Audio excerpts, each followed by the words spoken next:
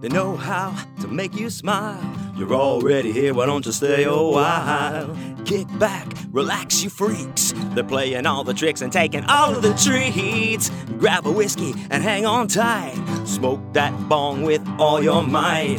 They write books, but that ain't all. One's short and smooth and one is hairy and tall. It's Vital Social Issues and Stuff with Chris and John Wayne. They argue about everything and then drive each other so insane. Vital Social Issues and Stuff with Chris and John Wayne. It's Vital Social Issues and Stuff with Chris and John Wayne. Best buds talking book of the week and all the horror stuff that they think is neat. Hanging loose doing ridiculous read, not because we deserve it, because it's what we need. Vital Social Issues and Stuff with Chris and John Wayne. They argue about everything and drive each other so insane. Vital Social Issues and Stuff with Chris and John Wayne. It's Vital Social Issues and Stuff with Chris and John Wayne.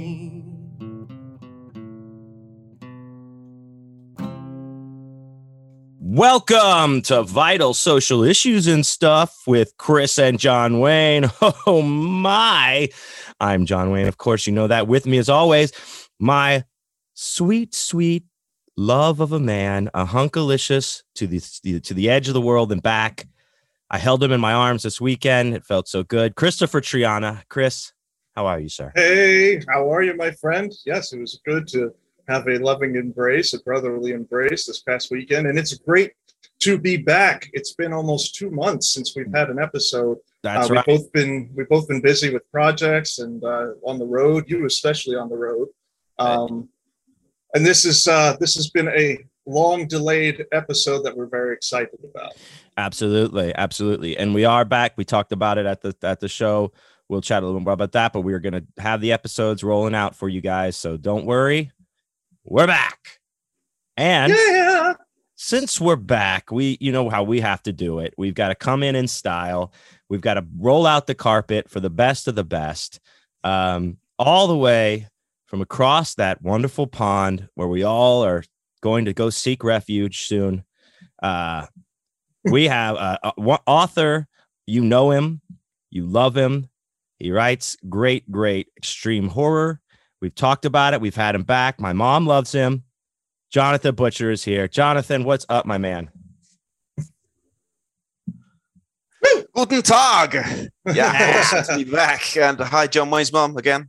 Yeah. Thanks for having me, guys. I would also like to say hello to John Wayne's mom. Hello, Mom. Everyone says hello. But yeah, we're back, man. It's good to have you, Jonathan. Good to all be back. We're of course going to start an awesome series, or some stuff we're going to talk about today. But since we're all here, like we were talking about traveling, Chris, we just got back from Scares That Care, and it was pretty goddamn good. It was very goddamn good. It was a great show. Good turnout. Good people. Thanks again to Joe Ripple and to Brian Keene, who had me as a celebrity guest this year. It was a big honor. I couldn't have been happier. Yeah, it was a great time. Great to see you. Great to see Scarlett and see everybody else. It was awesome. Oh yeah, it was amazing. Check this out. Our buddy Lee Parker, who made the bear toy that we talked about, the bear action figure. Yes, he did. Look at this. It's Romy and Michelle. Oh my God. This is one of my favorite movies. Is it really? I love this movie, dude. I didn't know that about you. I didn't know that you liked it. Yeah. Oh yeah. And this is actually on the VH. This is like the VHS box. Oh, it's on the tape. Oh, that's cool. That's what the backing is. And the blister pack has a little doll that's supposed to be like a Romy or Michelle. That is very cool. I also have one from Lee to show. Oh, you have it close to you? Okay, cool. Yeah, I do. I saw it do. Too. Yeah. I was really excited about this. I had to have it. He made an action figure for Blackula. Yeah. So I now have my very own Blackula action figure. I'll get it as close to the camera. Probably blurs, but the figurine, if you look at him, if you look at the figurine, he even has the fucking sideburns. Yeah. It's really fantastic. Probably hard to see. So left out. You guys have got action figures and you had massive hugs and massive hugs. Yep. So yeah, Blackula, custom made action figure by Lee. You can check out his stuff at Remakes Plethora. If you can find him on Instagram and such. Remakes Plethora. Yeah, and what Lee really does, cool stuff. Check out his stuff. Yeah, he's makes custom like figures, like action figures and things like that, where he makes the backing card and then makes them all like cool in there. He does a bunch of hip hop ones. He's got a good deal with this company. He's been doing that. Yeah. So shouts out to him and congratulations. He does them professionally with them. Like the Blackula one is really more just something he made for fun. It's not like officially licensed, but he's actually doing the licensed stuff now with the hip hop stars, which is really cool. I'm really happy for his success. Mm-hmm. Really talented guy. And as you mentioned at the top of the show, he did a bear action figure for me, which I also adore. So Blackula is going to go right up on the wall next to the bear action figure. Yeah. And we got to see him too. That was a lot of fun to hang out with him again. Lee, his wife, Chris. It was amazing. Chris as well. Yeah. What hip hop stuff does he do? Are we talking contemporary or like classic? He does it's like stuff? Yes, but like yes, answers but no, both. He's so he has his company like that he's partnered with that has licenses for certain things like the old hip hop guys, like he's done like more modern. He has a DMX one, Rest in Power. And did he do a Shock G, I believe? Some of the ones that he was mentioning, they're definitely more modern. It's not like Snoop Dogg and Dr. Dre. They're more modern guys because he told me some, showed me some, they look awesome, but I'm not a big hip hop guy, so I have no idea who they are. Yeah, sorry. They're maybe more in the last like 20-ish years, I would say. Where Snoop Dogg and all them like come in the 90s. This is probably 2000, like in the aughts, above. But either way, they're limited. He does like they're only limited like 50 to 100 pieces or something like that per figure. Very cool. Anyway, we love Lee, and he's a great artist. So I wanted to show off his stuff. Absolutely. To give him some shouts out. But Jonathan, enough about Romy and Michelle. I need to talk to you more about that. I had no idea that was your favorite movie. It's one of my favorites, but do you like that movie as well, Chris? Or are you a Romy and Michelle fan? I went to see it when it came out with my girlfriend. My girlfriend at the time wanted to go see it, and I remember being like, this is just going to be some chick flick, whatever. But then it turned out to be really funny. Yeah. But I haven't seen it since, so I can't really say if I'm a fan or not because it's been, 30 years or something since I saw it. So. What do you love about it, John? It's just like, I don't know, man. Like the story, the quotability. It's very, very funny. It taught him to love again. It taught me to love again.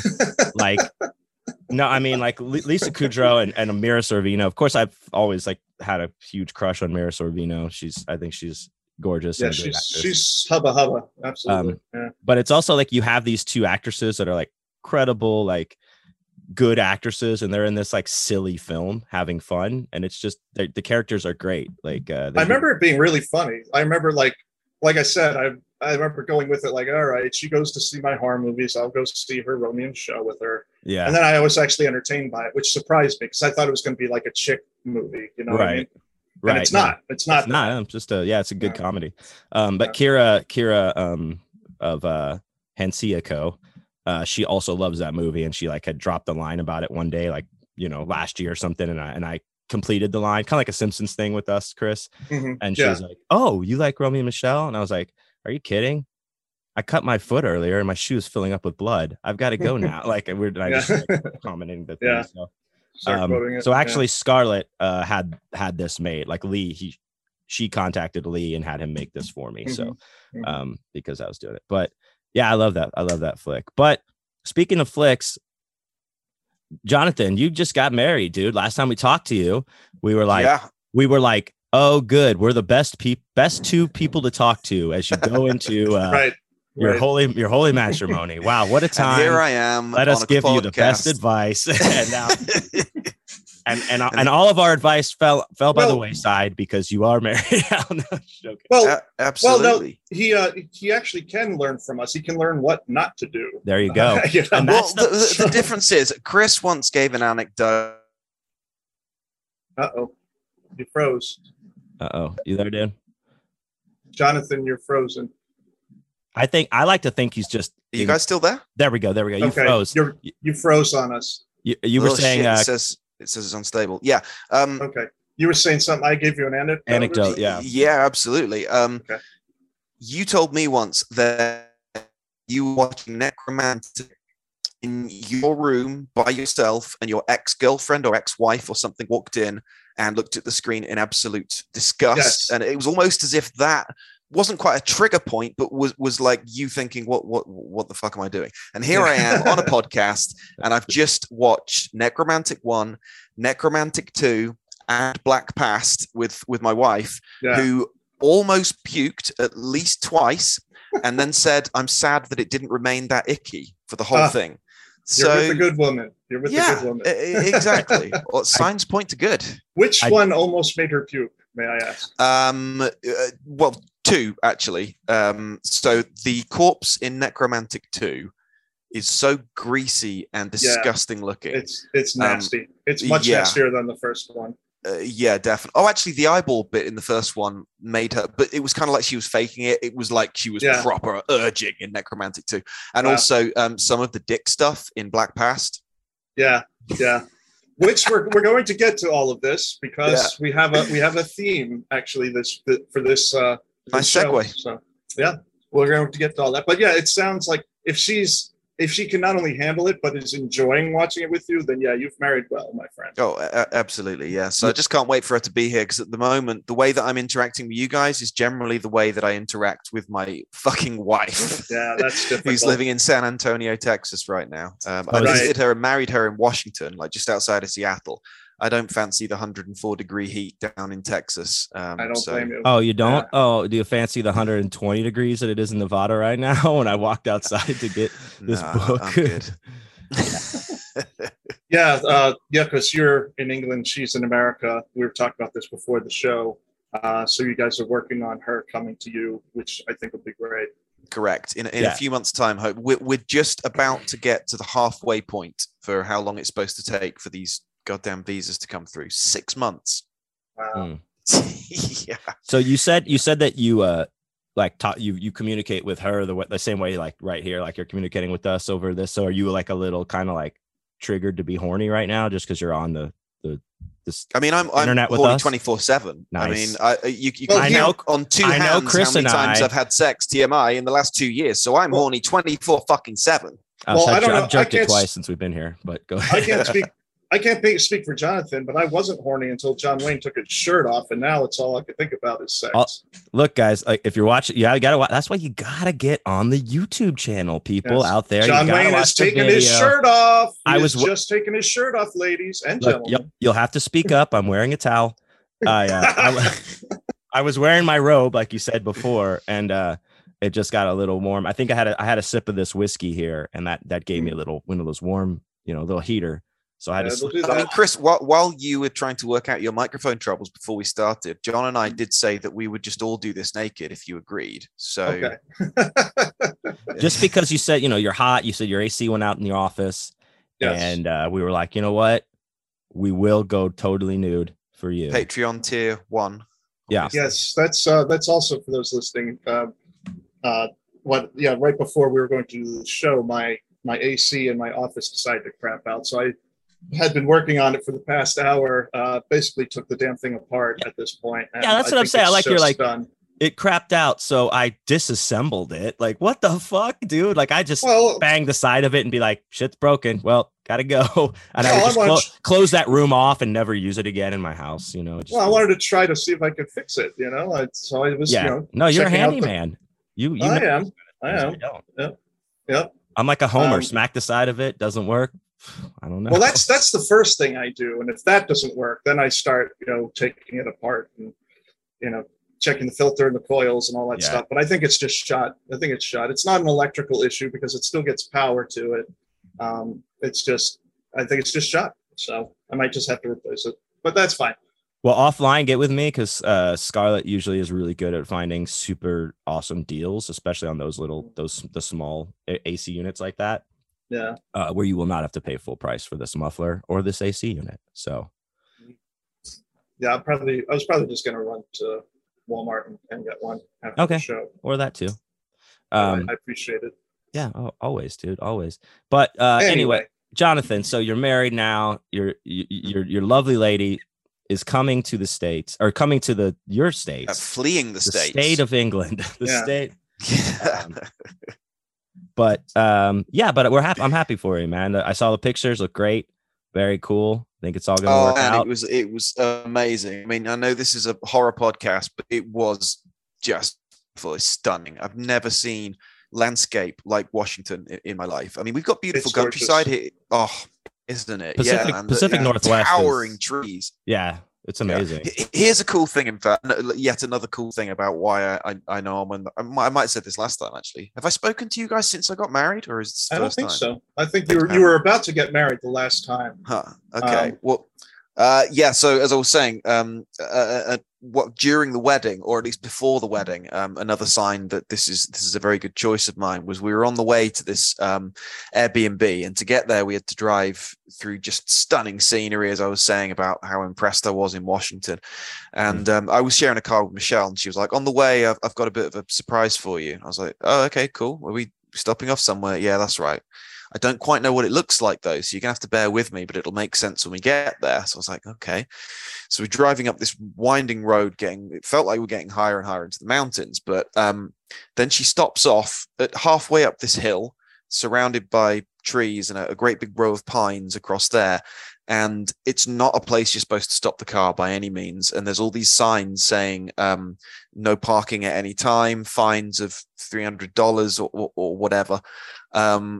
And she was like, you see those trees over there? I was like, yeah. She went, Ted Bundy's dumping grounds. On the way to our wedding, I was like, oh, thank you so much. Yeah. Yeah. She's like, he dumped 4 of them there. Like, awesome. So this was on the way. This was on the way from the airport, or from no. This was driving from just outside of Seattle. She used to live in Linwood, to where we had the Airbnb where we were getting married. Okay. On the wedding drive. I was like, most couples that long distance, you get together. The first thing you want to do is like get some red bulb loving to time, as my man Chris would say. But no, it's like, you guys just stop and Ted Bundy's dumping ground. It would be great. Well, no, on the way back from the airport, though, she stopped off at Gary Ridgway's house. Oh, okay, that's nice. Yeah, there you go. Yeah, that is nice. No, it sounds like you picked a good one, man. I'm happy for you. Oh yeah, but sure. It would be great if like they owned up to it, like you were driving into that area and it says "Proud Home of Ted Bundy's Dumping Grounds." Dumping ground. There's like a sign. There's like a sign. Yeah. It's got like a rape and torture shop, like a cutout of him. I was just gonna say a cutout of him you can take pictures with. Yeah, you take your picture next to him and shit. That would be pretty cool. That's cool, man. I'm glad. We're very happy for you. Please don't follow our leads. I will do my absolute damnedest. But right. I that aside, I think it might be time to start the show off, Chris. I think so. I think it is. I think it's time we quit the jibba jabba and get into it. Let's do it.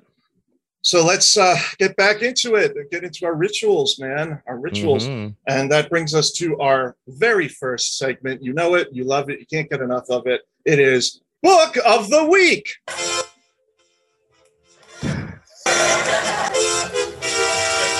Book. Could you guys hear that? A little. Barely. It was kind of fading in and out. Well, it played, so it recorded. We'll fix it in post. Yeah, we'll fix it in post. Book of the week, Chris. Yes, Book of the Week. All right. This week we're going to do some shameless self-promoting, much like Thomas Edison. And I'm going to be talking about my new book. Now, this new book of mine, it just came out about a month ago.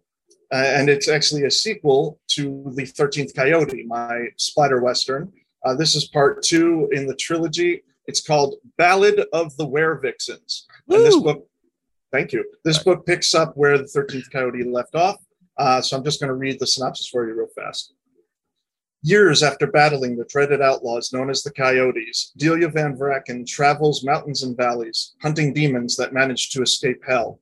But also traveling across the plains is Balthazar Rot, a subhuman who's been alive for centuries. He's searching for something Delia hoped was forever buried, bringing with him a band of bloodthirsty brides.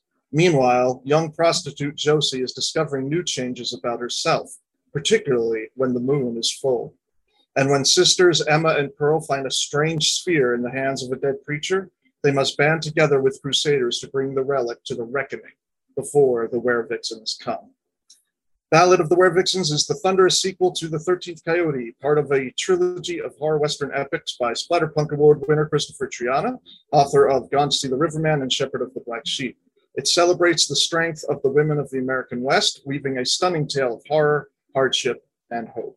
Again, that's Ballad of the Werevixens. It's now available wherever books are sold. You can also get it at my new website, which is something I wanted to bring up. For those of you who want to... beautiful website. Oh, thank you, sir. For those of you who want to get signed books from me, you just go to trianahorror.com. So it's my last name, TRIANA horror.com. You can get signed books, packages, buttons. You can also, there's also a link in there to get t-shirts and barware and all sorts of stuff. So you can get it directly from me. You can also get the new book from Amazon or anywhere else books are sold. And I also do international shipping. So for those of you who are worried about, not being able to get a signed book in the UK or in Canada or wherever else, there are most countries I will ship to. The shipping is still expensive, but I will ship it to you. So cool, man. Are there any countries you just refuse to ship to on principle? Or? No, it's just the cost is so astronomical that it would be ridiculous. If it's going to be $50-$60 to ship a book to someone, just don't bother with it. Or some it's even like $100. It's kind of crazy. So yeah. I've shipped some stuff that's like $75 just to ship like 3 books or a book and a t-shirt and stuff. Right. So yeah, but I drive to the States. But if you want to, if people want it and they want to pay it, absolutely, yeah. I ship currently. I'm set up to ship to the UK, Canada, Switzerland, Germany, the Virgin Islands. There's a lot of them that I'll ship to. And if for some reason you have an issue and I can't ship to you, just send me an email, contact me, and we'll work something out. But yes, Ballad of the Werevixens. It's out now. Very cool. Very cool. So I loved the 13th Coyote, and this one picks up pretty much right where that left off, like you said. It takes place just a few years later. And it follows the character of Delia from the first one and what she's doing now. And there's also a lot of new characters involved, but a lot of characters from the first one that survived anyway make appearances in this one as well. And as I said, it's part 2 in a trilogy, so there's more on the way. And it's a fat one. You really get your money's worth. That's a fatty. It's a fat book. Fatty. It's like 550 pages. Damn. So. It's a universe that I'm creating with this. So there are vampires in this one, yes? Or there are, yes. There are vampires in this one. You still get the focus on the werewolves, but there are vampires and demons and other supernatural entities. That's cool. So you're saying universe? Is there another book planned after this one, or can you talk about anything like that? Or no, yeah, absolutely. It's part 2. It's part 2 in the planned trilogy. A third one will be coming. Cool. Can I ask, how is it writing about supernatural stuff when most of your stuff, because I've read 4, maybe 5 of your books, and I think it's only one of them, and I won't mention which because it's kind of a spoiler, that had supernatural elements. So is there a shift writing such gritty stuff like probably my favorite and The Devil Cried to like Battle of the Werevixens? They're certainly different. I do have stuff like that, like a Fine Evening in Hell or In the Devil Cried, which is set in the real world. So it's real world horror. But the thing with my supernatural stuff is a lot of it is my own creation. Like Body Art has supernatural element. That was the one that I didn't want to say because it kind of comes in later on into But there are some that have supernatural elements to it, but they're not traditional monsters. This is my first series where I have traditional monsters, vampires, werewolves, witches, that kind of stuff. But I wanted to do it. If I was going to do something like that, I wanted to do it differently. So I incorporated it into the Wild West. So it's werewolves in the Wild West, So it's just, I go where the story calls for, Yeah, absolutely. It's and again, author answer right there. And again, I think we talked about this before, but you kind of helped give me some guidance in writing my horror Western as far as like, here's a list of things to read. You know, Nick P was already putting me through the ringer with watching a billion spaghetti westerns and that kind of stuff. But you definitely have a good knowledge for that and a passion for it, which comes through in 13th Coyote.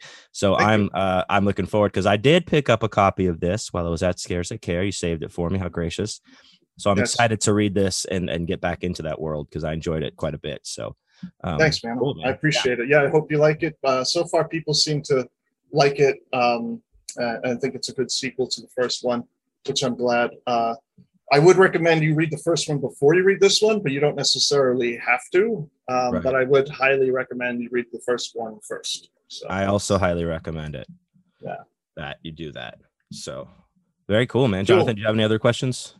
No, man, I'm looking forward to it. I've just, for the last 2 years, I've mainly had to focus on crime books because of the masters that I'm studying. But the last Chris book that I read was Toxic Love, you disgusting man. And that accompanied me on a nice drive down to Newquay. So just as I was pulling up to my parents' house for a week or so, hanging out with my elderly parents, I was listening to, a lovely ditty about corpse fucking. It was beautiful. Gets you in the mood to see family. Absolutely. For sure. But I will catch up with the rest of it soon, I'm sure.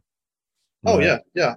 Take your time. I have many books. I have 17 books out at this point, so I don't expect people to read them all, right away.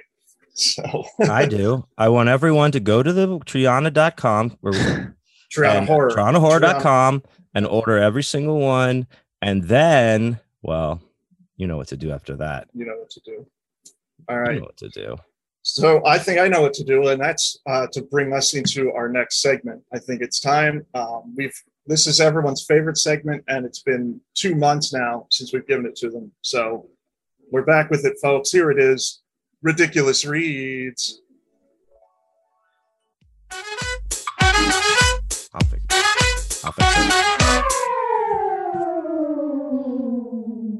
Oh man, Ridiculous Reads. Chris, you're right. Everybody's favorite.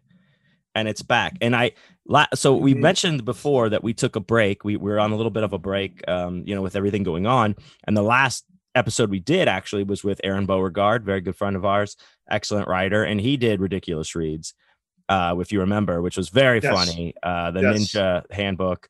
And it was hilarious. And I had that book. We shared a good laugh. So somebody actually sent this to me, mailed this book to me. I got it before we left to go on the road. A man named Blake. I won't get no last name redacted, but he knows me. And from the show. Did he send it to you with this segment in mind?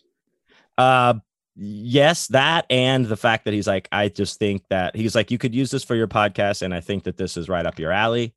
This is a book called The Hitchhiker's Handbook by James McLaren.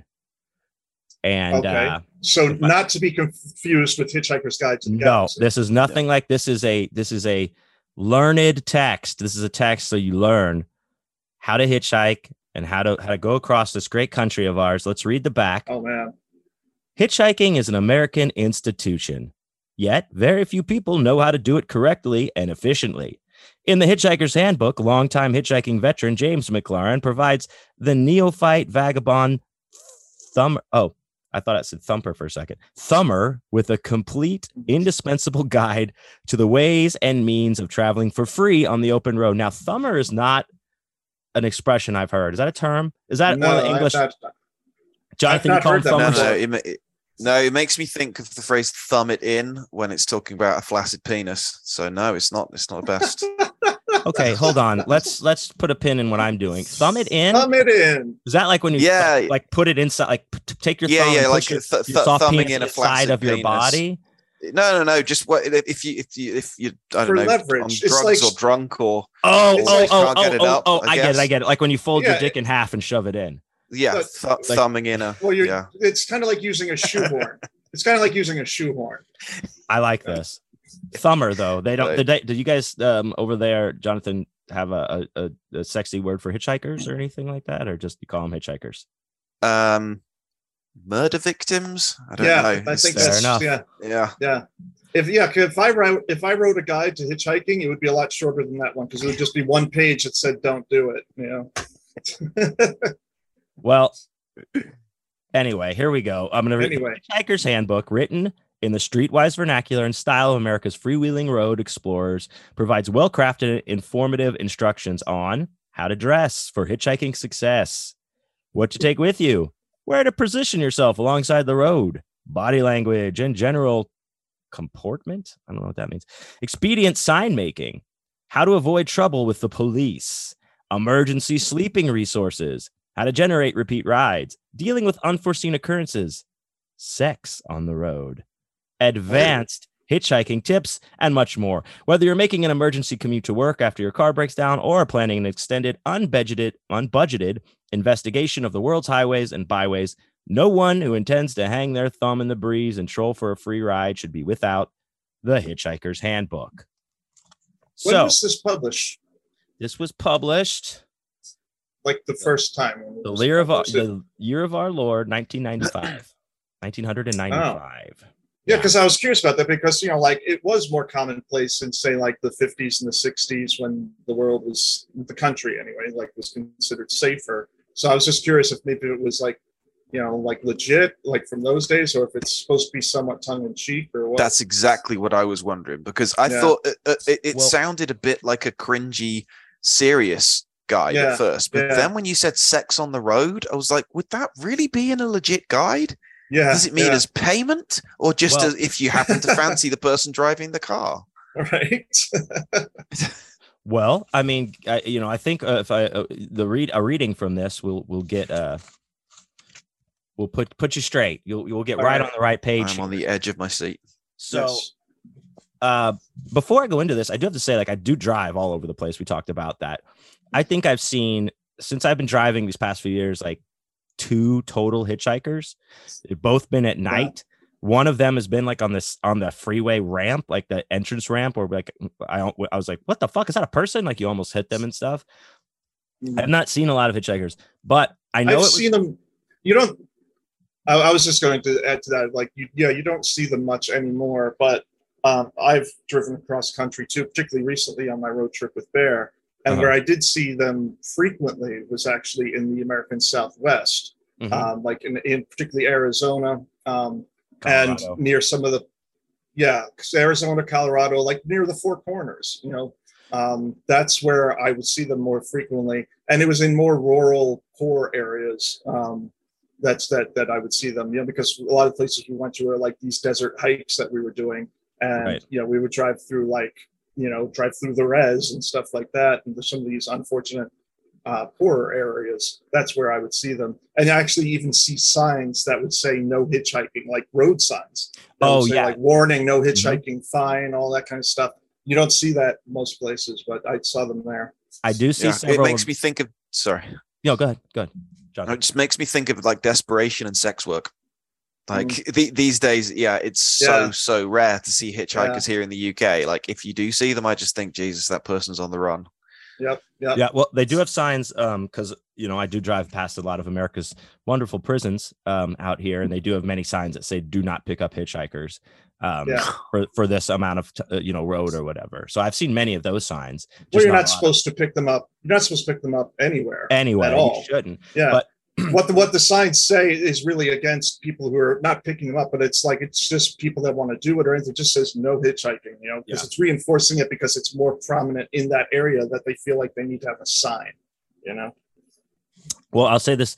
I mentioned Colorado. I think like in Boulder, I don't think they do that anymore, but even up until like the early 90s, at least, they had like things just called hitching posts where like if you needed to go to work or something, you just go out there. And people on their way to work or whatever it's a common thing. You just like are kind of like a community thing almost or whatever. You're just giving people a ride, and it was just like a common deal.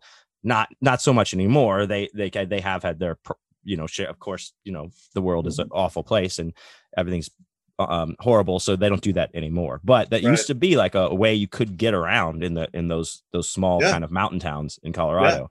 Yeah, absolutely. So back to the text here. I'm going to shoot right to the I'm just going to get us right to the fucking nitty gritty here, and get right to the chapter that says getting laid. Getting laid. All right. This is advice we could all use. Here we go. Yeah, don't. Hey, just because you're married, dude, doesn't mean, all right, we can give you these advices. Okay, getting laid. This is while you're hitchhiking. It can. Hey, the longer you're married, the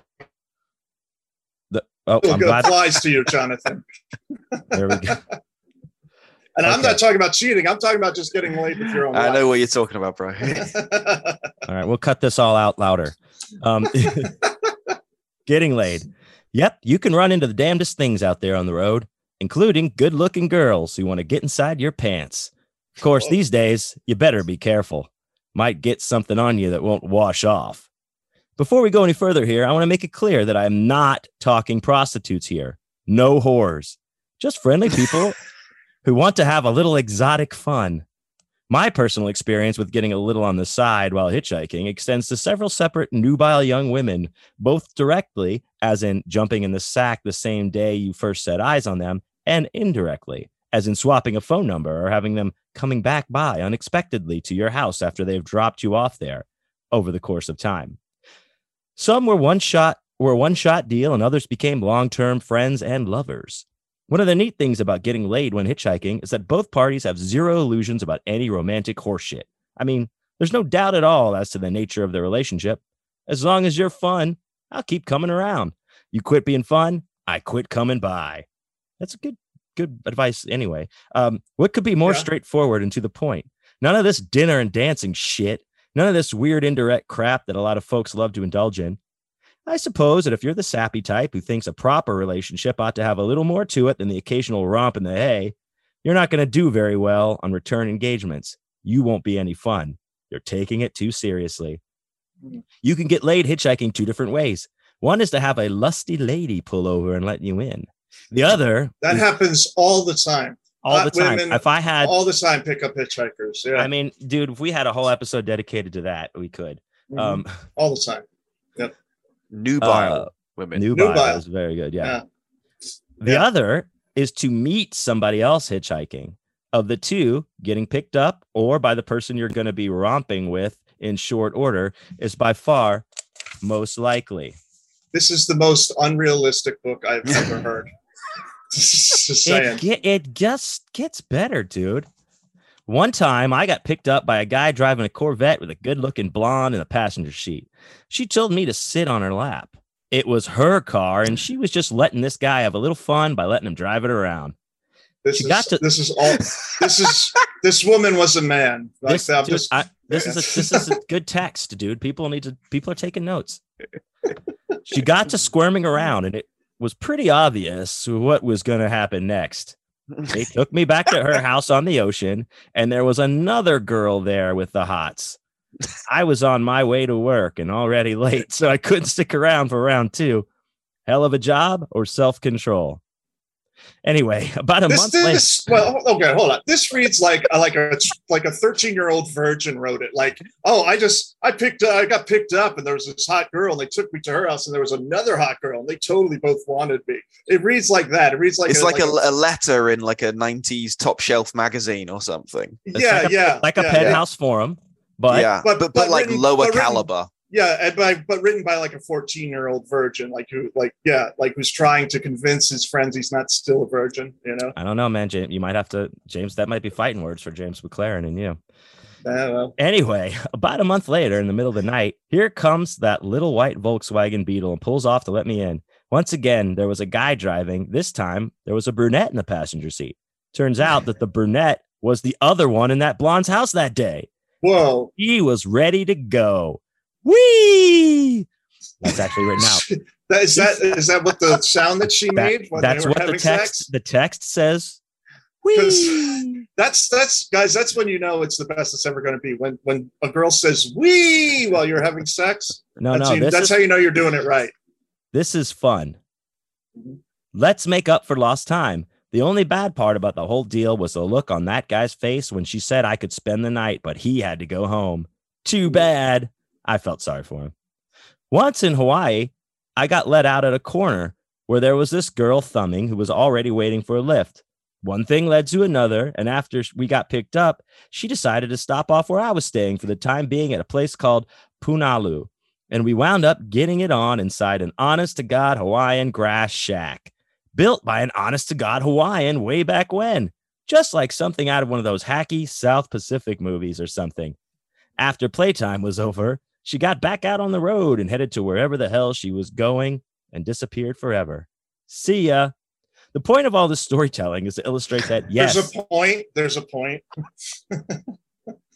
The point of all this storytelling is to illustrate that, yes, it really does happen.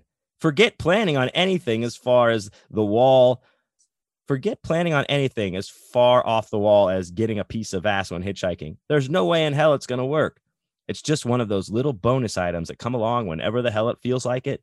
And that's all there is to it. Just be careful. Jesus. Don't go getting AIDS or something. Okay. Jesus Christ. Okay, I don't know where this guy got picked up and dropped off, but I know where his book should be dropped off, and it's in a fucking garbage can. Look, no, okay? this is full of great information, dude.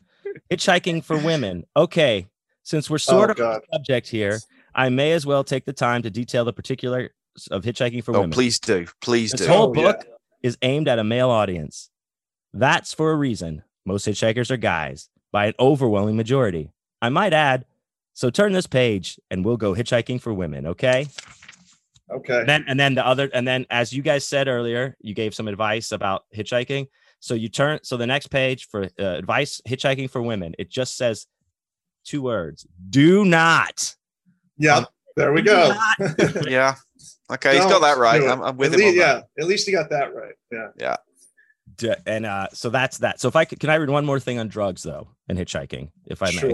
Sure. Just before you move on to that, I wanted to say, like, the sex thing, I think it would be far more realistic if he just went for anything, and he was describing the experiences of someone who was so desperate for sex, he's more likely to encounter like holes in the wall at greasy truck stops and things like that. That sort of sex, I'm more believe. Sure he's probably. I would believe that. Yeah, I would believe that. Look. What Mr. McLaren is just trying to merely say is like, don't go expecting it. It's gonna happen. You got to let it happen.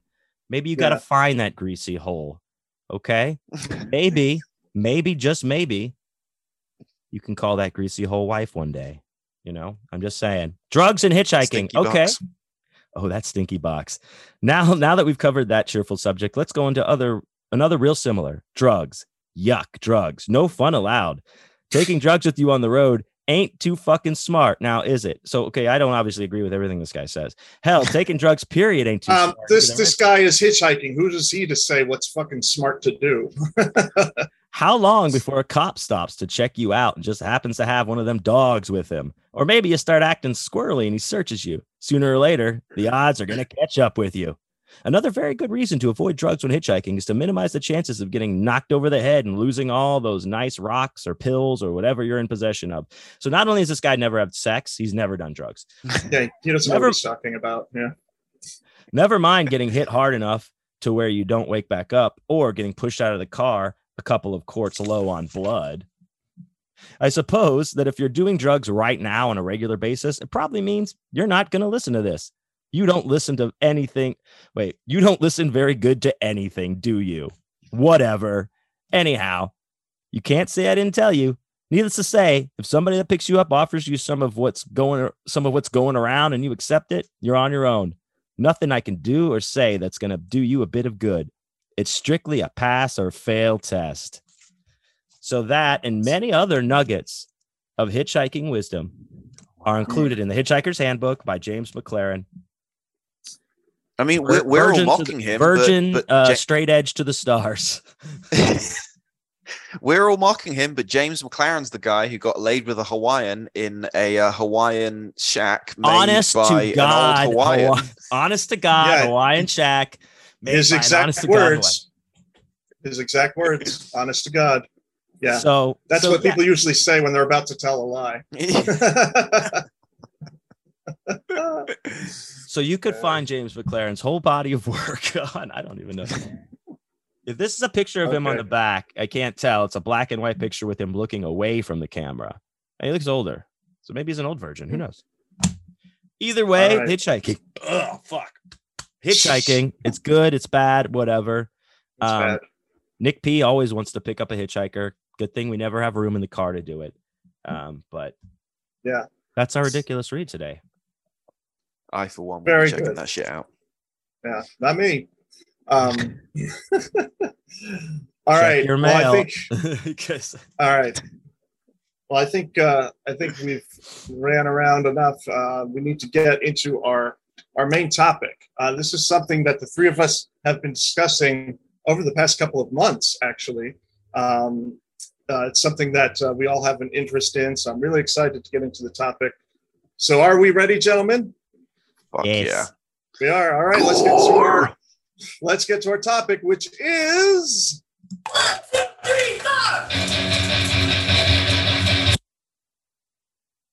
German horror.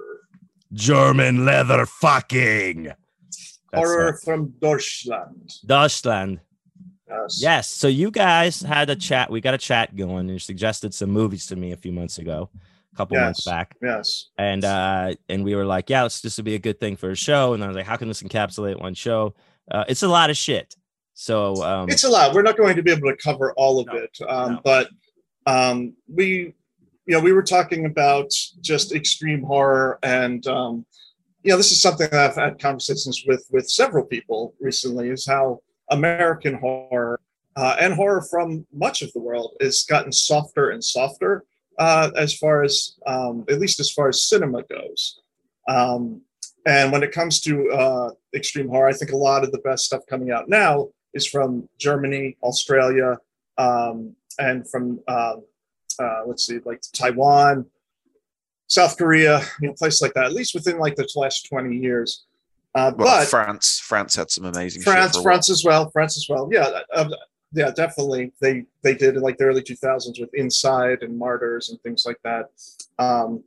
But there's something very unique about German horror, particularly two German directors who really pushed the limits and broke boundaries with some films that actually are older that continue to have a legacy in extreme horror. So we wanted to talk a little bit about that and some other aspects of German horror culture.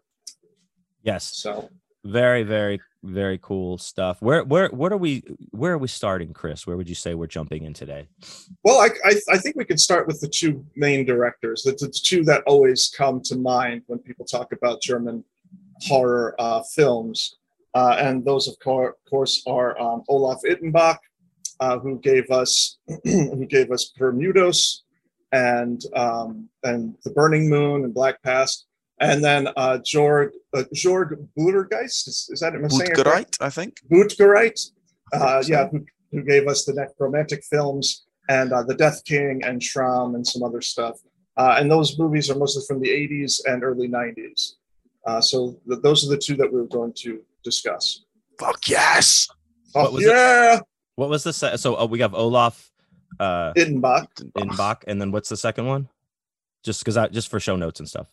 Yeah, it's Jörg Budergeist. Okay, cool. Buttgereit. Buttgereit. Yeah, Gereit. Yeah, Buttgereit. Yeah. Gotcha. Cool. Yes, and very cool stuff. Very, very, very fun movies you put on for the holiday season when you want to sit around and enjoy your family and your friends.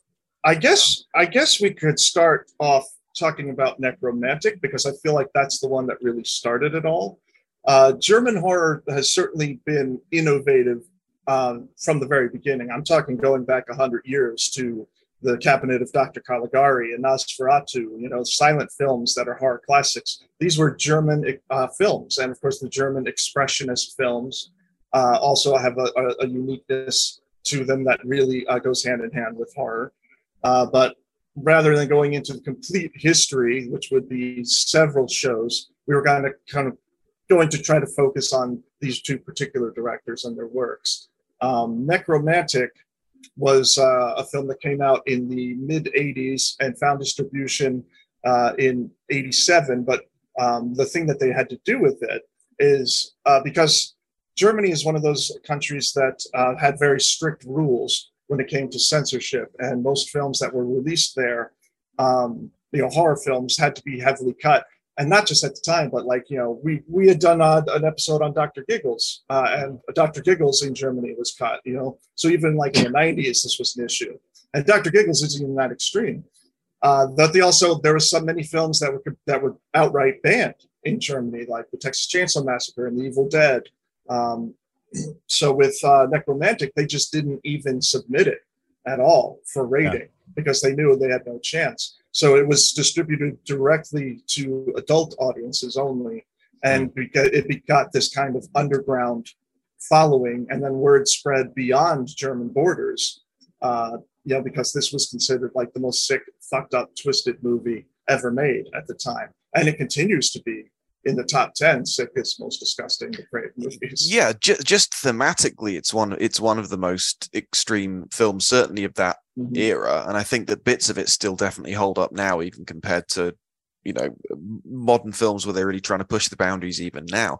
Right. But I read that Budgereit made that film specifically to just piss people off. He didn't even envision himself as being the director. He just wrote it to infuriate people. And I mean, you're talking about movies being banned in Germany. I'm in the UK, and we had the video nasties and stuff like that. And it took 27 years before Necromantic was allowed to be released uncut in this country. Yeah. So like even here today.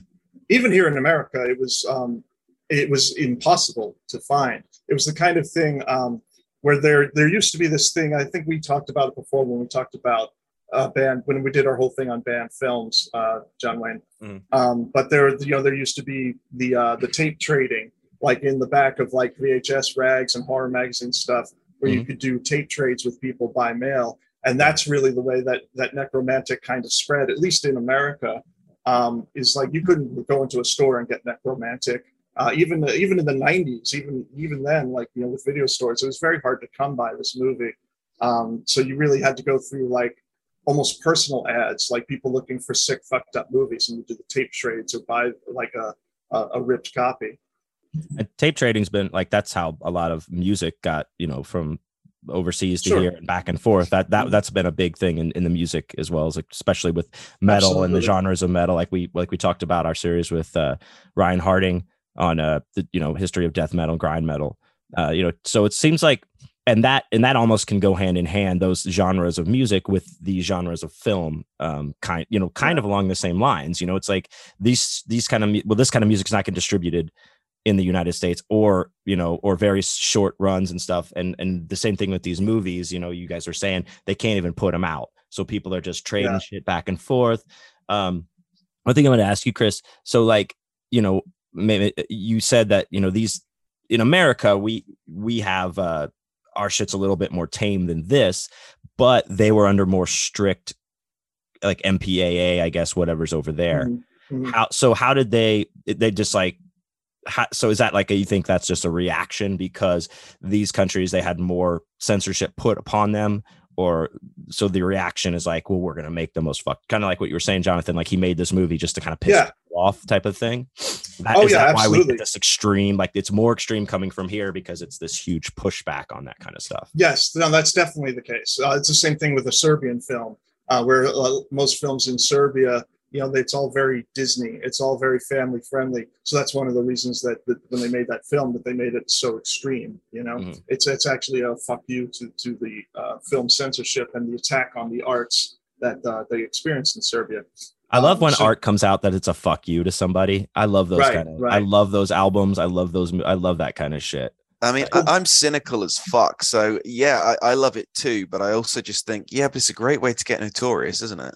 It is. It's a great way to if you because I like Budgereit, and I have to say that it's been awesome watching movies from both of these directors, because while I've dipped my toe in them before, I haven't really immersed myself in them, which I certainly have done for the last couple of weeks, and I've really enjoyed them. But he's like, at the time, it's a rough around the edges movie. Let's first Necromantic. Oh, absolutely. Yeah. It's very amateurishly made, and it doesn't even flow like a regular movie-going experience. There's a lot of dream sequences and a lot of there's very little dialogue. It's just like a lot of images thrown together, really. Yeah. But what a way to jump on. In fact, I don't even know if he became instantly famous or notorious or infamous when that came out. I don't really know the history of it, but what a good way for an experimental, maybe amateurish director to make a name for himself by making right at the time was probably the sickest German movie ever to be made. Yeah, one of the sickest movies ever made. Period. Yeah. You think of some of the other controversial films that we've discussed previously, like Cannibal Holocaust and things like that. There's definitely a lot of stuff coming out of Italy and America in the 1970s that was very transgressive and very offensive and twisted and dark. You had a lot of movies like Maniac and things like that. But Necromantic took it to another level with the sex stuff, I think. And it was also like the first movie that I can think of that so graphically shows, as the title suggests, necrophilia. The movie dedicated to necrophilia. You're not going to get much story, much dialogue. You're just like, hey, this guy gets a dead body, and he and his woman fuck the dead body through the entire movie. See, do you think that Michelle and I were disappointed at how little actual corpse fucking there was in that film.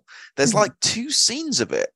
Essentially. Well, yeah. That's true. That's true. There's a lot of other stuff that just feels like filler to stretch it out to movie length. Yeah. It's not. Is it? Yeah. So what I mean is like the whole point of the movie is, hey, look, they're fucking a corpse. It's not the entire movie, but that's the whole point. That's the whole draw. It's the whole reason we watch the movie. Yeah, and there is a lot of also just icky, gross stuff surrounding the actual act, like the apartment.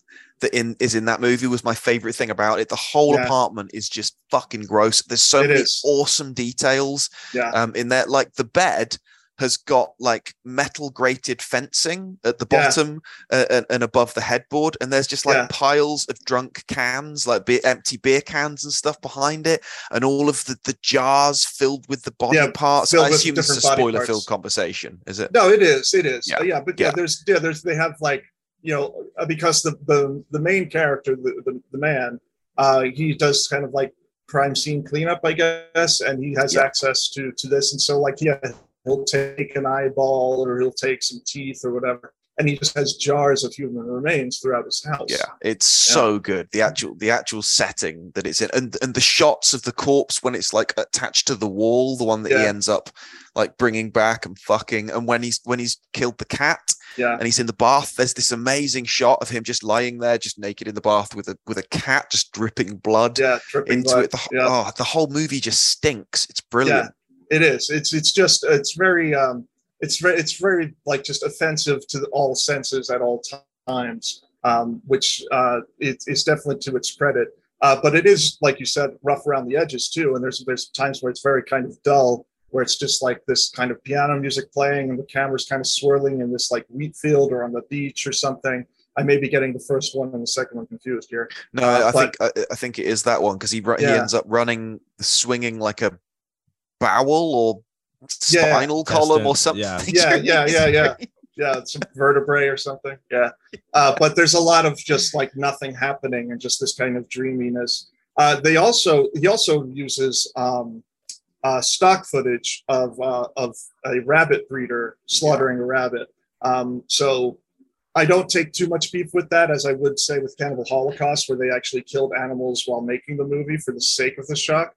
With this, he just utilizes footage of a guy when what they do when they skin a rabbit, so you get to see this rabbit slaughtered and skinned. Which I expected it to be a lot worse than it actually was, because I'm a massive meat eater, but I don't like seeing it on film particularly either. But it certainly didn't seem particularly. It wasn't like Bad Boy Bubby or anything like that, where they really relish the murder of an animal. Right. Yeah. So I give it more of a pass than I do to say Cannibal Holocaust or Cannibal Ferox or something like that. Because it really is just stock footage that they used. And the animal's not being tortured or anything. It's just a quick kill, like what they do. But it's there, but it's inserted into the film with no other... It's just, with no context. Context. Yeah. It's just there for shock value. Like there's no moment where the character's like, hey, we're going to have dinner. We're going to eat this rabbit. They just show it. They just show it for no fucking reason whatsoever. Yeah. But it is quite cool when it comes back at the end, and as he's during the final spectacular sequence, yes, it's shown in reverse. The rabbit. So as he finally, I guess, gains like this meaning to his life, despite the fact that he's killing himself, the rabbit gains its life back as well. I kind of thought that was quite cool. Yeah. It's one of those movies where you're like, am I reading more into this than there is? Is it trying to be profound in a way, or is this just weirdness for the sake of weirdness? I think a little from column A and a little from column B. Yeah. It's one of those ones that makes me doubt myself sometimes. Like maybe I'm reading more into it. I don't know. Well, the fact that he made, is it Scram or Shram? Shram, which translates to scratch. Right. Yeah. The very fact that he made that tells me that he certainly does have an artistic eye. So despite the fact that it's a bit rougher in Necromantic, I think that it was purposeful as well. And it was just like a fledgling filmmaker and artist finding his feet a bit. Right. So John Wayne, I have an interesting question. Do you know, Jonathan, what the laws on necrophilia are in your area? It's just illegal everywhere. No, it's not. No, it's not. I'm about to blow your mind, dude. That's why. Really? There are states in America there are where 9. It's just like breaking and entering. 9 U.S. states have no laws that address necrophilia. They are Illinois, Kansas. Okay, we're moving to Illinois. Kansas, Louisiana, Nebraska, New Mexico, North Carolina, Oklahoma, Vermont, and Wisconsin. Well, North Carolina doesn't surprise me. I lived there. It doesn't. No laws at all. I feel like there is a law here because I feel like I've heard the law desecration of a corpse, and I know that down the road from where I used to live, that there was a case of like a guy who worked in a funeral home who was fucking the bodies, who was prosecuted for it. And that was not so long ago. So I don't know the exact laws. I haven't researched it yet. Maybe if I ever write a book about it, I will. But that's the thing. It's like maybe like the word necrophilia isn't used in the law writing in those states, but desecrating a corpse is illegal, and that does fall into that category. If you are a funeral director and you're fucking dead bodies in North Carolina or Vermont or any of these places, you are going to go to jail. Okay, so sexual penetration of a corpse was made illegal under the Sexual Offences Act 2003, carrying a maximum sentence of 2 years imprisonment. Prior to 2003, necrophilia was not illegal. However, exposing a naked corpse in public was classed as a public nuisance. That's like being drunk. That's like drunk, like in public or something, like drunk and disorderly. I'm on watch lists already. I must be from researching terrorism. So what's one more necrophilia? Oh God, yeah. With all the stuff that I write, all the stuff I research, forget it. It's punishable by 1 to 10 years in prison here in the States where it is illegal. So, is that federal law? Yeah. Okay. So federal law will cover it, even if it's not state law. Yeah. It's fun stuff. I thought fun stuff. Yeah, it is. I did read somewhere at one point that some considered it, particularly when the movie came out in '87, like that some saw it as somewhat of an allegory on the AIDS epidemic and safe sex, which I thought was kind of interesting. I'm not sure how or why they came to that conclusion, but I did read that. There was no connect it, like how they got to that, or I actually might research that just to see. Well, I think it's just like path was like. Well, I mean, this was. Well, with AIDS, that was the first, you're going to die STD, Right. I mean, I guess syphilis too was an issue with that, but in the 1980s, AIDS was this new disease and was like this heavy death sentence that came with it. Whereas like previously it was like, you take some penicillin, you clear up the gonorrhea or chlamydia or whatever you have. So I think some people, because of the time that the movie came out, people kind of linked the two, like the sex and death, theme. Gotcha. Okay. Yeah, I can see that. Okay. Yes. That makes sense. But the movie, a bit of a stretch, but I'm there with you.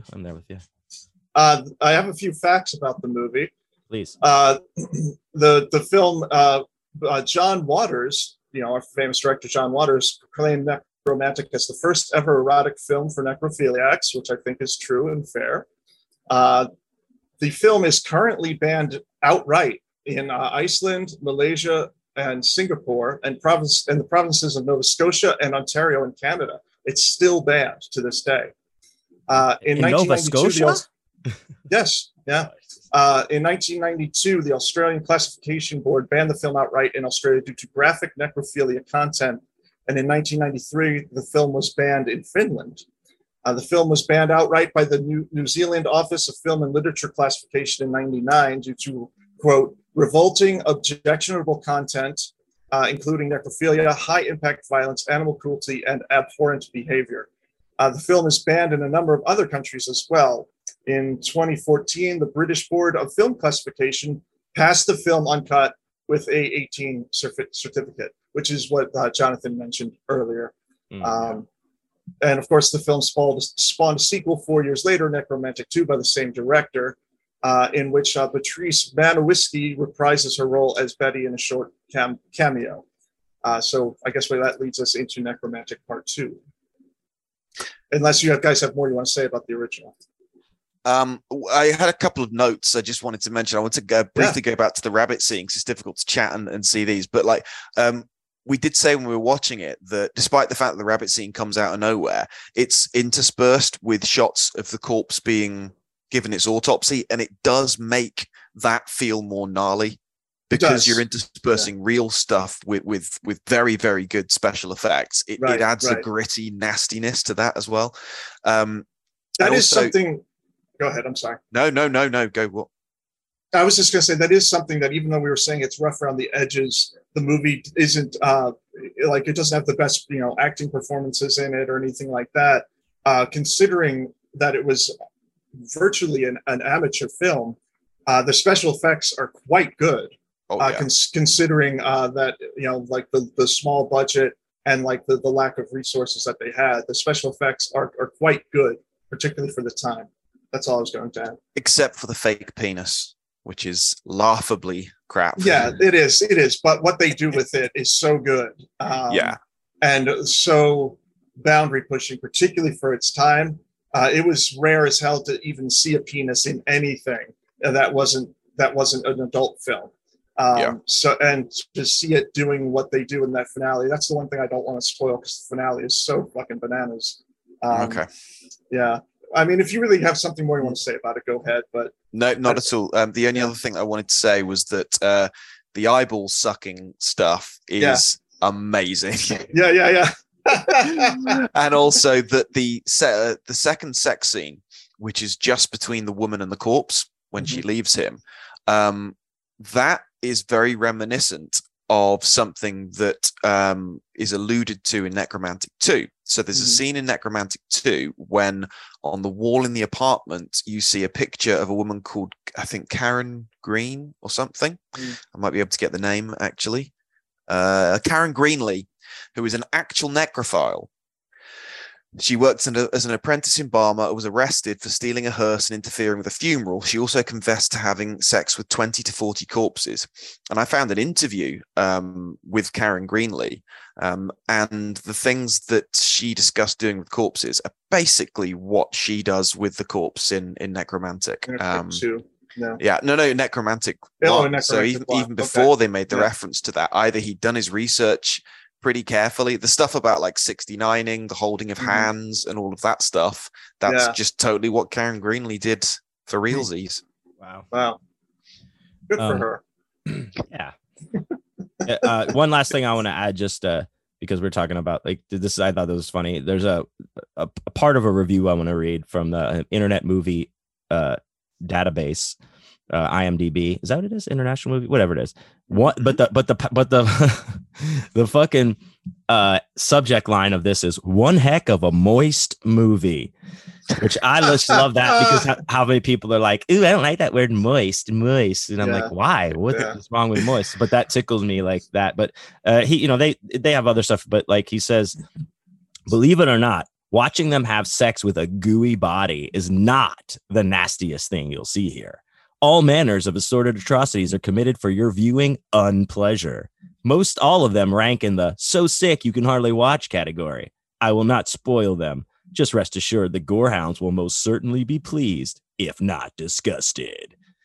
And they talk a little bit more, but I thought that was funny. Just like that moist fucking one heck of a moist movie. Hey, did you see Necromantic? Yeah, what'd you think? Pretty moist. Okay. Which is accurate. I would argue which is accurate. Is even more moist. It's like a moistier, the fucking basement flooded panties edition. Mm-hmm. Well, anyway. onward to part 2, which was filmed in 1990, came out in 91. Part 2 is about a necrophiliac. This one is more focused on a female character. It does pick up where the first one left off, yeah, I mean, I don't want to go. We don't have enough time to go into the entire plot. But what we have this woman who's much like the woman that Jonathan was just talking about, who she is romantically involved with dead bodies. The thing that I find the most interesting about Necromantic 2, from a film standpoint, is that the film was seized by authorities in Munich 12 days after its release. And that's an action that has had no precedent in Germany since the Nazi era. They actually seized the fucking movie. Yeah. Damn. And that's something you have to keep in mind with German horror too, is that there was definitely a lull in post World War II Germany when it came to horror, because the horrors of what happened because of Hitler and the Nazis and everything. I think it was just no one really was in the mood for any kind of horror. So even though we had all of this innovative horror filmmaking that came before the war, after the war, it was some time before we really started to see a return to that in German film. Just interesting. I think it's cool as fuck that there's that like outlaw aspect to it.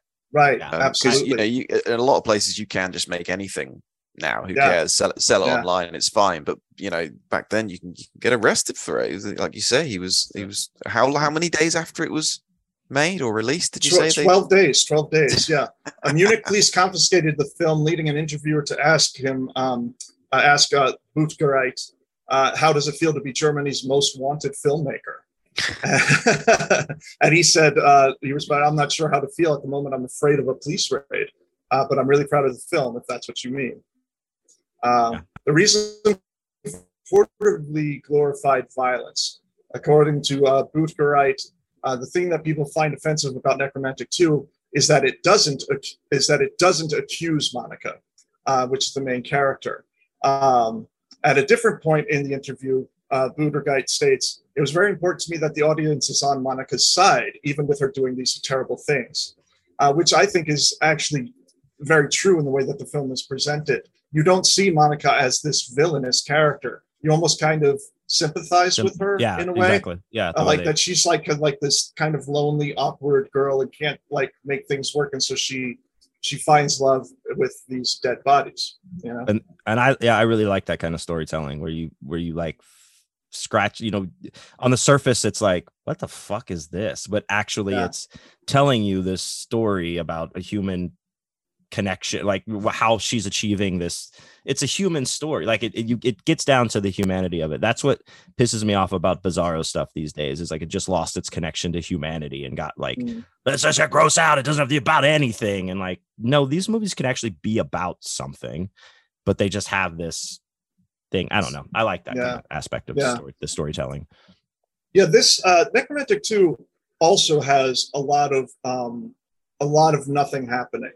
No, that's a lot of the reviews are say that exact thing. I think more so than the first movie. There's a lot. It was half an hour longer. Yeah, and a lot of it could have been cut out because there's a lot of nothing happening and a lot of just piano music playing, and she's just like walking around in the park and shit like that. So Necromantic 2, because it's longer and because there's more of that, it doesn't quite have the same effect. But it makes up for it in its spectacular finale, and it makes up for it in the scenes that are gnarly, are really fucking gnarly. Particularly that finale is super effective, I think. It's awesome. Yeah, I think out of the two films, the finale of Necromantic 2 is the one that feels the most real to me. it just seems very realistic in the way that it's filmed and the way that they present it, and it's so fucked up. And we won't spoil it because you said you don't want to, but when the music rises at the final part, that's I think the least damning indictment of the character. It's like, oh, she's found what she needed now, right. And it's like, thank goodness. Yeah. The music is very romantic sounding, very like in enlightening or very uplifting. Definitely. So it's not presented. That's the interesting thing about these two movies is they're not presented as horror films. They're presented as these like soul-searching movies and these romantic movies. And that's what makes them all the more disturbing. Is it's not like, oh, these characters are killers and they're fucking the dead bodies. It's not like that. It's more you don't feel like you're watching Henry Portrait of a Serial Killer or something. They're really their own entity, Well, because most of it is a victimless crime. Yes, most of it. Yes, that's one of the more interesting things. That's one of the big differences between that and Henry. There isn't that much human suffering, really. It's either two people. One. Yeah, I don't think there's any in the first one. Well, I mean, it fucks him up, doesn't it? He doesn't seem the happiest of people. No, it doesn't. No, I mean, I don't think anybody who fucks dead bodies is necessarily a happy, well-adjusted person. But in Necromantic, they don't kill people to get the bodies or anything. No. They just come across them. Yeah. So. I actually prefer the set, despite the fact that it does drag a lot. I actually prefer the second one to the first one because just the corpse is so wretched. Yes, it's disgusting. Fucking disgusting. Yeah, it is. It is. I agree. And some of the parts in it, like when it's not really a spoiler, when she ends up cutting the body up, that whole sequence is absolutely rancid. When she cuts off the penis and hacking through the arm, and it's not like a quick thing. She's absolutely terrible at dismembering a body. Yes, she is. It goes on and on and on. I actually agree with you in that. That I think that the second one, despite the fact that it drags, I think it's much more effective when it comes to how vile and how shocking it is. I definitely agree, particularly the finale. But all of the scenes in it, like you said, the corpse is much more vile and putrid, and it looks so much more real. The face is like I was doing double takes almost at first, thinking, is that just a person dressed up as a corpse? But I don't think it is. I think it's just a really well made model. It really is. It's very well done. There is some funny shit in there though, definitely. There's elements of comedy. If you're a sick fuck, there's elements of comedy in both of them for sure. There's a bit during one of the sex scenes when she's basically like riding the corpse's face, and it shows her camera angle, like her point of view, and it's just the view of the rotten dick coming closer going away from the camera, which had me in stitches. I really liked Necromantic 2, despite the fact that it was a lot longer. I didn't again with the animal stuff. I find that scene baffling. And also, despite the fact that I preferred it, I felt, and Michelle agreed, that there was the potential for it to actually be a genuinely good film. Because I wouldn't argue that it's genuinely good. I'd say I like it. Right. But there was stuff that wasn't explored, and the fact that there's the cameo of the previous female necrophile, I would have liked to see that side of it developed. Right. And also, she's got like a coven of necrophile friends. Yeah. It's hinted at. That would be a story that would have been a great sequel. Yeah. Hell yeah. And they did continue. I mean, Buttergeist did continue the story in comic book form. There's a comic book series that were released in Germany on the label, I'm probably going to say it wrong, Wisblock Comics. How do you spell that? I'm looking that up. Weissblock, it's Wissblech. And then shortly after the comic book form, it did come out in POG form as well. So yes, but no, I'm not even making this up. I haven't seen them or read them. I don't know if they explore like the two women coming together, or the group of or the group of necrophilia. I can't speak. It's too hot. The group of necrophiliacs. I don't know if they explore that or what. I have no idea what they're about. I could find very little information about that, but they did continue it as a comic book series, a short-lived one.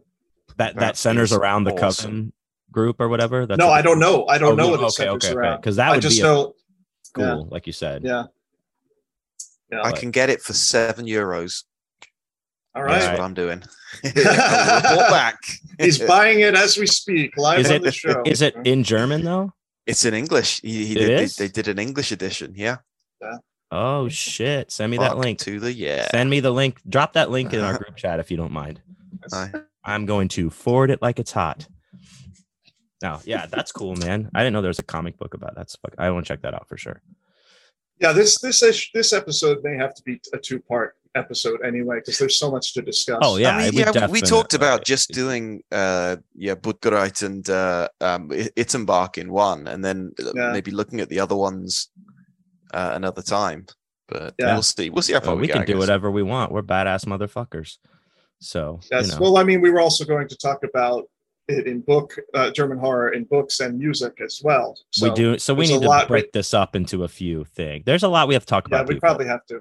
Yeah, we probably have to. So maybe we'll just focus on Budgereit this time. What do you think? Yeah, man. Sure. Because we've already been on for like 2 hours. I know we had a lot of technical difficulties, but we've already been on for a while. That's cool. Let's just talk about our boy Booty.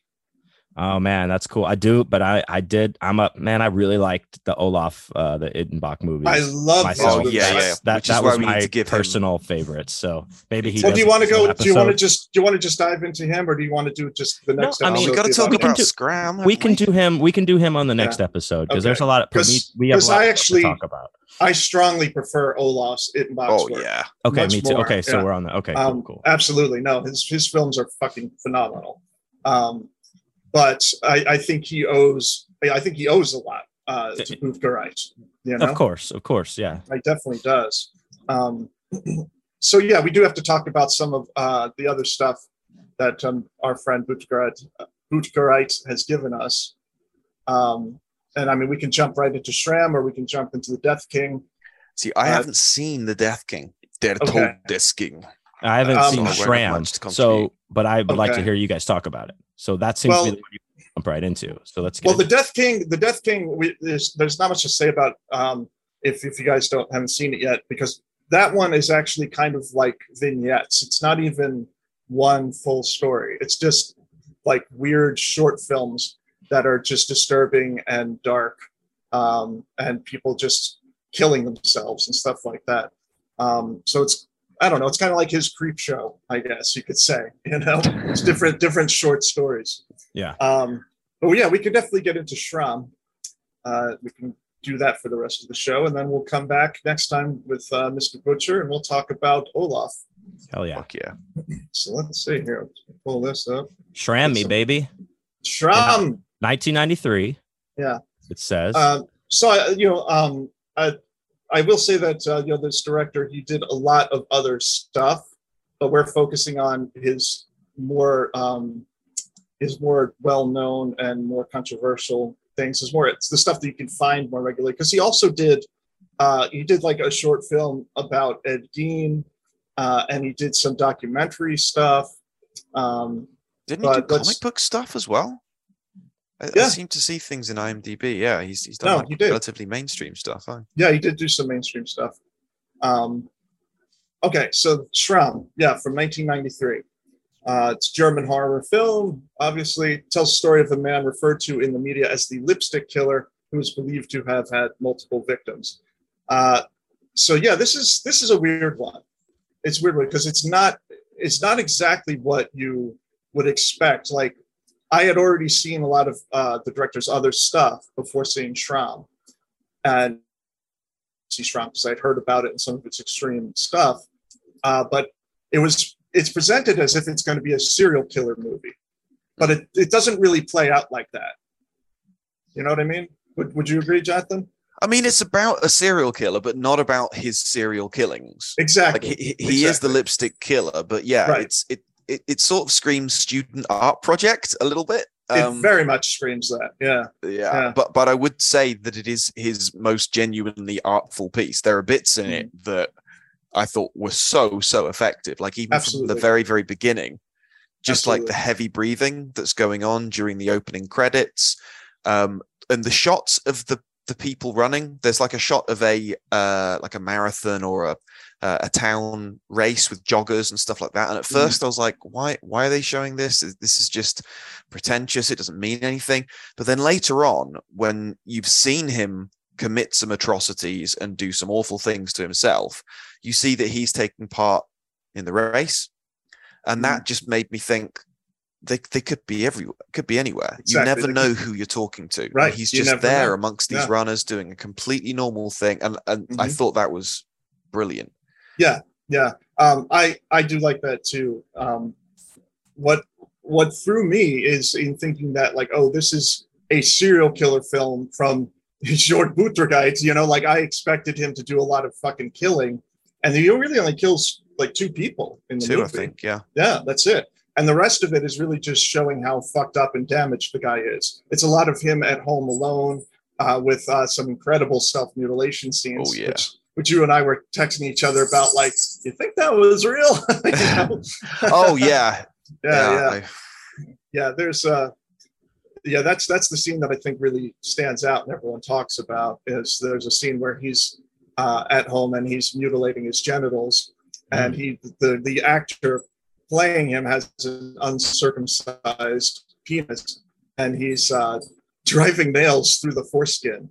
And it looks very, very real the way it's done. Yeah, I wouldn't be surprised. Is there anything is there any like research or anything that they're like, yes, yeah, I did actually do that, and then we circumcised him right afterwards? I tried. I couldn't. I've not been able to find information about it. There's very little info on it.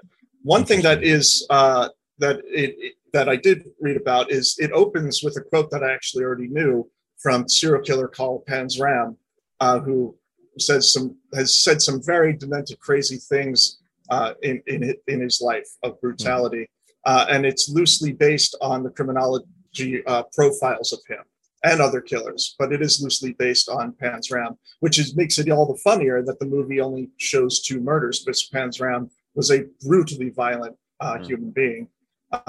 In fact, when I wrote Full Brutal, there was something that Panzram said that I kind of took and used for Kim to say, like Panzram said in his memoirs, that for all of the horrible things he's done, he's not the least bit sorry. And I have Kim say that at one point in the book, like, for all the horrible things I've done, I am not the least bit sorry. Because I always thought that was particularly chilling, the complete lack of remorse that Panzram had for all the things he had done. But Schramm, the main character, he doesn't come off like Panzram did at all. He's polite, he's neighborly, he's a cab driver, he makes an honest living, like all of these things that are like the polar opposite of Karl Panzram. But like you said, Jonathan, it shows that that murderers do lead regular lives, that they can come across like normal people, much like Ted Bundy came across, or Edmund Kemper. These were people that functioned in society. They weren't all like these demented outcasts, and were liked. In fact, Edmund Kemper was actually very well liked by the police department. He had a lot of friends. He would hang out with the police and talk to them about all. Yeah, they would hang out at the local bar and everything. Exactly. Exactly. That just to mention, you were talking about your book about Full Brutal, Chris. Like in my book, As Seen on TV, it's about a serial killer, but it is nothing about him killing or being a killer. He just happens. That's what he is. And everything is about this obsession that he has. That's what the book is about. Right. So I'm very even more interested, and I'm going to have to get the Schramm and catch up with you guys on this one. And Schramm really does show like an obsession side with him, where he's obsessed with his neighbor, Marianne, who's a prostitute. He's like, you could tell he's very much in love with her, but it's kind of like just he's kind of in the friend zone with her, even though she's a prostitute. But if you get friend zoned by a prostitute, there's some problems there. You're going to become a serial killer. Yeah, I guess so. Yeah, I guess that's what pushes you to it. But there's also an element of horror in seeing what she does, almost in a Requiem for a Dream kind of way, where she's like going to these weird parties with these weird men that want her to do strange things, not just guys that want to have sex with her, but they want her to dress a certain way and be tied up and things like that. I don't want to spoil it all. But ironically enough, she asks Schramm, the main character, she asks him to escort her so she'll feel safer. Yeah. Which is hilarious. Like, she has no idea that he's, this murderer and this demented man. And at one point in the film, she passes out drunk. Well, he roofies her, and you think he's going to do these terrible things to her. But what he does is certainly wrong, but it's more like in a sad way, like he's just like, he doesn't rape her or anything like that. He's just like, just starts to masturbate, and it's just like in this angry masturbation and everything. Maybe not the best kind of masturbation, though. Sad man, isn't he? Yeah, he is. He's just a tortured, sad man, and that's really what you get from the movie, is this snapshot of just how in pain he is. Yeah. It's a really depressing film. Really, it is. Necromantic 1 and 2, like they're gross and ick, and it's about tortured individuals and stuff like that. But this is very much a character study about someone who's completely lost their mind. And I've actually got a favorite moment from the movie, which has nothing to do with Schramm. Okay. And it's rare for a movie to do this. It made my jaw drop. And it's I think it takes place either when they're walking from the car, or maybe at the end of their dinner date friend thing, and Schramm and the sex worker next door walk past the camera, and there's a homeless guy sat against, or you think it's a homeless guy, or maybe an alcoholic or something like that, just at the side of the street, picks up a gun, blows himself away. Context free. But if there's anything that is just so resonant of what that film feels like, it's just this utterly pointless life nothing about, just shoot himself in the head. And I was fuck, that's amazing. Yeah, it is. That does really grab you, because like you said, there's no context given, there's no story about this homeless person, you just happen to see him kill himself. That's really that's like the essence of this movie, is you're just getting a snapshot into human suffering, and that's really what The Death King comes off as well. It's not a lot of murder in that. It's like you're literally watching people jump off bridges and kill themselves and stuff in his vignette collection. And Schramm is also a short film, not a short film, but a shorter film. It's just a little over an hour long. So he kind of tightened things up compared to, say, Necromantic 2, which feels like it goes on forever. Yeah. The gore is excellent in Schramm, but it's not like gore that you can relish in the same way, because it's in quite a depressing film. It is, like quite often when there's some gore, I'm just like, fuck yeah. But like when it happens in that, I think it has a certain amount more impact than others. There's an eyeball scene that rivals Fulci. Whoa. Yeah. It's really good. Yeah. The whole dentist scene and everything. Yeah. It's pretty wild. Yeah, there's definitely some good gory, disturbing moments in it. But speaking of like the self-mutilation and everything, relating it to other serial killers, I have to think that they took some of that from Albert Fish and Albert Fish's story, where he would take rose stems, thorny rose stems, and shove them up his urethra and then pull them back out. And how when he was finally arrested and they did a whole scan of his body, they found that there were hundreds of little safety pins shoved into his groin and into his testicles that he'd done himself. And I think that when I saw that scene in Schramm with the nails, I was like, this has to be it kind of feels more like that. It's not like a movie like, holy shit, we're with this serial killer the whole time watching him kill people. We're just watching him in his everyday life and just at his home mutilating himself and just being miserable and sighing and crying on the floor and stuff like that. Yeah, I did enjoy this film, I must say. Compared to Necromantic, it wasn't one that made me think, oh, I'll probably watch that again. I thought it did what it did relatively well. A bit pretentious, but that looked pretty damn good, and certainly had that drab, like, nihilistic misery to it, which I appreciated. But I wouldn't say that I enjoyed Shram in the way that I enjoyed Necromantic. It's not the type of thing that I would pop on or even like recommend to people that want to see like shock extreme. I would definitely lead them to the Necromantic movies first. And the Death King is more along the lines of Shram than it is to the Necromantic stuff as well. Something you should see as a fan of this stuff, but definitely not his best work. Yeah, I think it was really cool watching Butgerite's movies and Ittenbach's kind of one after the other, because they, despite the fact they're both very extreme in their own ways, like the atmosphere between the two, I don't think could be more different. Which is why I prefer Ittenbach by a long way, because it's a much more grand guignol, super over the top, splatter worthy, like chuck everything in, and Ittenbach stuff is I certainly prefer. But I think Butgerite is the one who kind of really started it off. You know, he made stuff a few years before, and Ittenbach just took it to whole other levels of the absurd and the extreme, and like the sheer body count, you know, as well. Like in the end of Bermudos, there's actually they actually tally the amount of bodies, because it's like well over 100. 138. 138. Look at you. I watched it just yesterday or the day before. Yeah. Okay. Cool. Okay. So do you guys want to try to pick this up like relatively soon, like sometime within the week, and we'll do part 2. We have to. Yes, absolutely. I can't do this week now, but maybe next week or the weekend. We'll schedule it. We'll schedule it offline, but we will be coming back with a part 2, and in the music, we have to talk music separately. I just for my own sake. Yeah, we have to get into that as well. But one thing, if I could just as we wrap it up, but asking you guys, I know we spoke a little bit about this, Chris, but as 2 extreme horror writers, did these films, what kind of influence does this have on you? Did you go to these? Did they specifically affect certain things? And we talked about The Lion in Full Brutal, Chris, but like, are there other things that you guys have taken away from some of these German extreme horror films that have influenced or maybe shaped some of the things you've written? What do you think?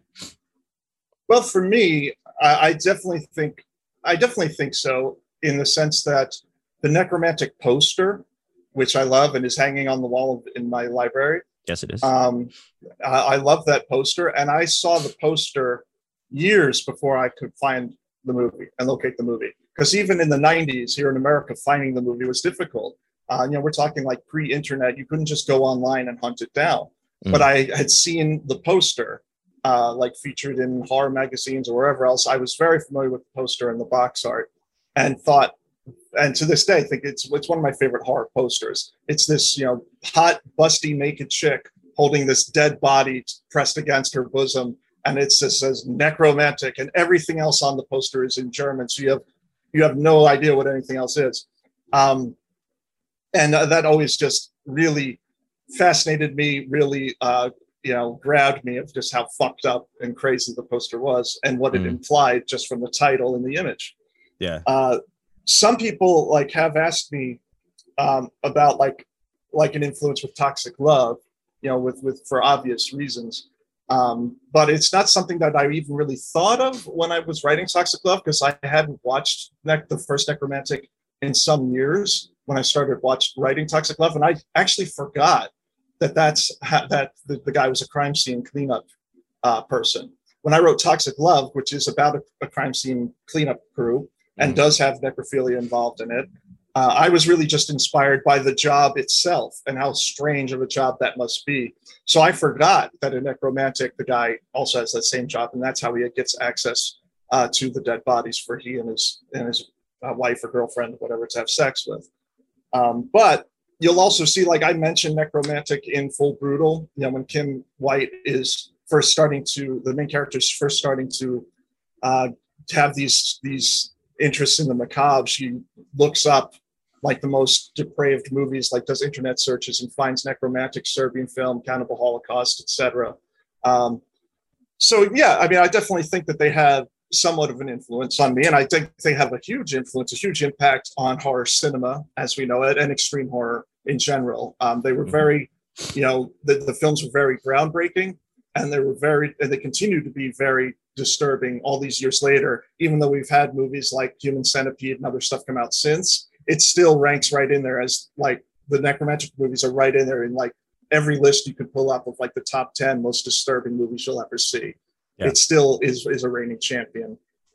So that was a long-winded answer, Jonathan. If you want to, that's a good answer.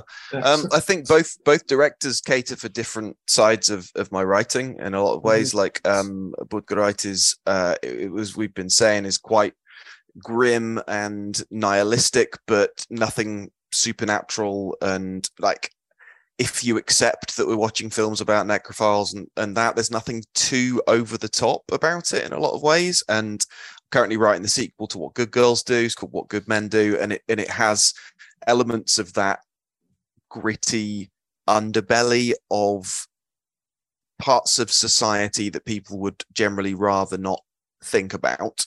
Right. And I also remember when I first saw Necromantic, or at least bits of it, I was shocked by the final scene for sure. And movies like that definitely opened me up to making my writing considerably more explicit, because I didn't realize that you could do that really at the time. And then when it comes to the other side of my writing, like the stuff that I've written for Evil Cookie with Chocolate Man and some of the ones for the collections there, I would say that Ittenbach definitely is influential on some of that stuff. Like there's a climactic scene in Chocolate Man that almost, I would say it kind of echoes a scene in Burning Man, which is probably the most well-known sequence that Ittenbach ever did. The Burning Moon. The Burning Moon. Yeah, what did I say? Burning Man. Burning Man, yeah. Burning Man is a festival thing here that is a very dirty hippie thing. You don't want to be a part of it. So, well, it's definitely dirty, yeah. It's very dirty. But no, the sequence in that of hell is very similar in some ways to the grotesqueness in that. So yeah, I'm influenced by any kind of extreme horror cinema that I enjoy and rate. So certainly German horror rules. That's cool, because I'm also working on a fan fiction sequel called What Mean Girls Do. And, we're gonna bring Lindsay Lohan back in there. And dude, What Mean Girls Do is pretty much Full Brutal. Full Brutal is basically it's Mean Girls meets American Psycho. That's right. It is. Yeah. But this is going to stay true to the original text. With Lindsay, we're wearing pink and all that. But we'll talk about it offline. Okay. No, but that's awesome. Those are great answers from both of you guys, and I think that it does show, and we all draw influences from different things. But you guys being two extreme horror writers, I think people wanted to know, because if you are out there, people, I know a lot of writers listen to our show. If that's something you're trying to write. Not only go to the text, do your reading, read stuff, but these are good films that you could get a visual feel from, and they're very moist. They're very moist. As am I, sitting in this. Yes, you are. I know. In this room with no AC. I've been boiling this whole time. Oh my God, I can't imagine. But I did not want to cancel. We've been trying to do this for a while now. So we pulled it together, guys. We did it, and I appreciate it. Yes. Jonathan, thank you for being here from across the pond. Thank you so much for having me. You're a bad motherfucker. You know that. Thank you for being a part of agreeing to do multi-episodes with us, which most people just do one, and they're like, sure, we'll see. Yeah. And then so everyone, anyone who's still listening at this point, we are going to continue this. There will be a part 2 where we'll talk about Ittenbach and some other things. Very cool. But it was great to be back. Here we are. We're back. Chris, thanks. Good to see you. Love you, dude. Jonathan, love you too. And Jonathan, you want to just give a quick plugs, like where people can find your social media, just in case they don't know? No. Okay, fair enough. No, awesome. Join me on Facebook. That's where I'm most active. Definitely. I mean, I'm on Instagram and TikTok, but I barely do it enough. So if you want to meet me, send me a friend request on Facebook. And if you want to get to his heart, just take him on a tour to some serial killer's dumping ground, and you will surely he'll marry you. win him over. Yeah. And then he'll marry you. That's how it works. Awesome. Thanks everyone for listening. We'll see you in a week or whatever. And bye.